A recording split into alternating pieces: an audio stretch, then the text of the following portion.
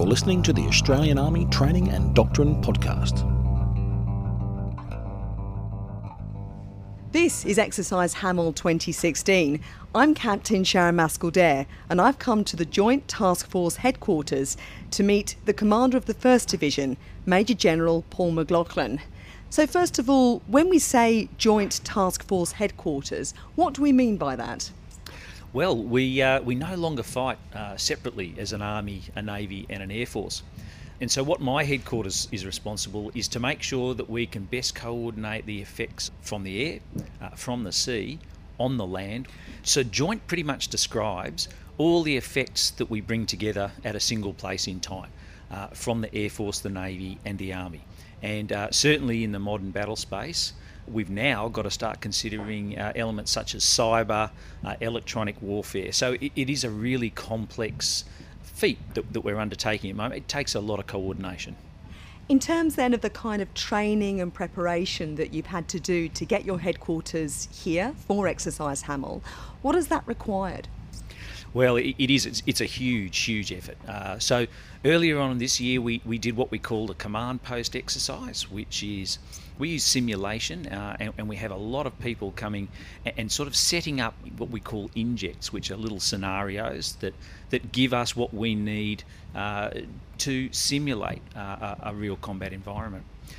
That took about 450 people in the exercise control area to give me the necessary inputs to my headquarters, and we had people from Defence, Foreign Affairs and Trade, we had Australian Federal Police representation, we had non-government agencies come in and simulate what would be happening in the humanitarian assistance realm, as well as all of our warfighting tasks. So aviators from the Air Force, we're developing the amphibious capability, so we had all of those on the headquarters, and my headquarters grew from about 150 regular to it was 320 that we had in the headquarters coordinating all of these very complicated things. So what did that mean then in terms of just the logistics of bringing that all together? That sounds like a significant step up. Oh, it's a huge investment, but very important, because if we don't do it, then we can't practice what we need to do, and of course if you can't practice you can't improve. So yes, it was a significant undertaking. We had Headquarters Joint Operation Command pulling together people from all over the services to come together and give us that framework in which to conduct the exercise. And the international component, because of course that's been very important during Exercise Hamel with our partners from the US, New Zealand and the United Kingdom. How has that worked from your perspective? Oh, look, that's probably one of the biggest training objectives that we've had on the exercise. So we've had a simulated United States brigade here who took up that central corridor that we were trying to protect. We have had a live US company working into one brigade. We have our Marines that are up in the north at the moment come down to Coltana and actually form a big part, a separate battle group.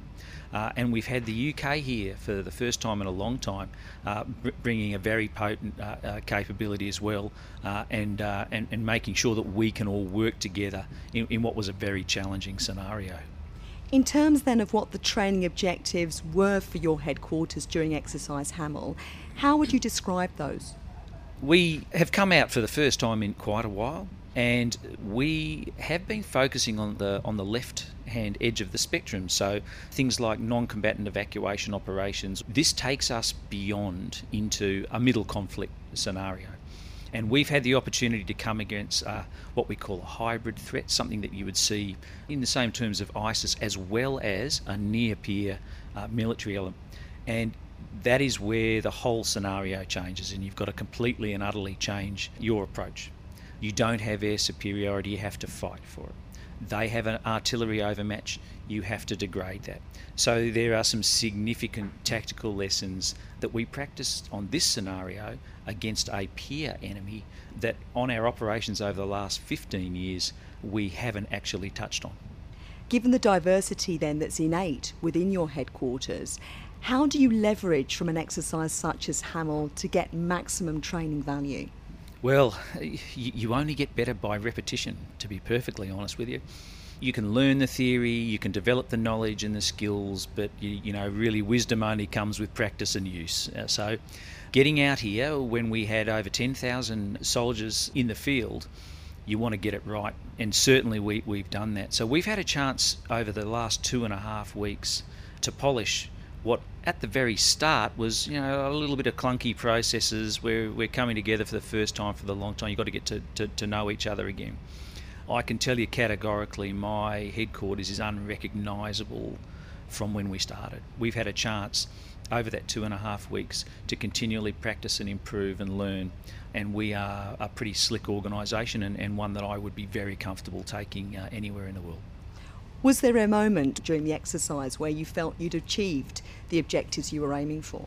I don't know if there was a single moment, but I noticed a continual improvement pretty much from the start of the activity. So when we first started, some of what we call battle rhythm events, so they're like coordination activities where we pull together all the experts and we talk about the targeting objectives.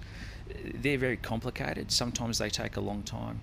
When they start getting down around 25 to 30 minutes from an original hour and 10, you know that you're understanding the business that you're here to do. And certainly the outcomes from those got better, but the time it was taking us to generate those outcomes was also getting much shorter. So I was very pleased with that sort of progress. What do you think the outcomes are going to be then in terms of influence on future operations as a result of what's been learnt here?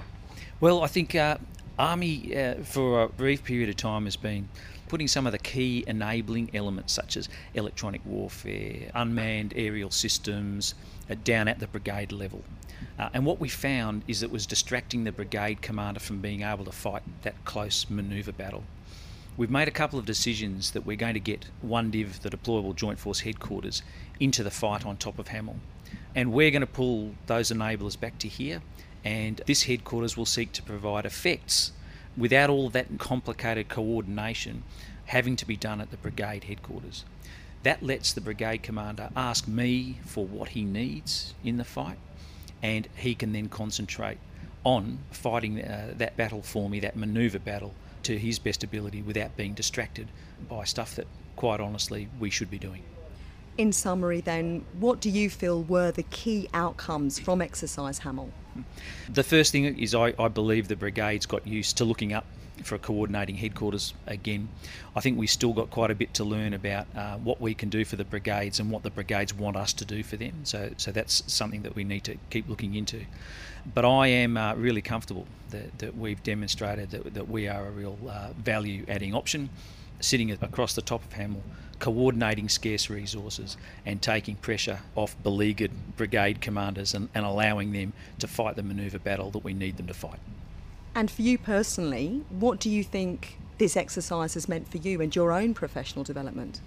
Well, it's a little bit like circles closing again. So early on in my career, I served on the division as a watchkeeper captain, and we were involved in these sorts of scenarios, and the division had a significant command and control role to play in the raise, train, sustain part of Army.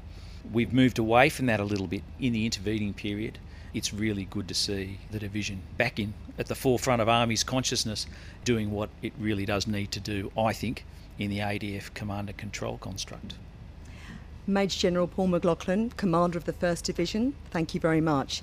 This is Captain Sharon Mascall-Dare reporting from Exercise Hamel 2016. This podcast is produced by the Australian Army and is copyright the Commonwealth of Australia.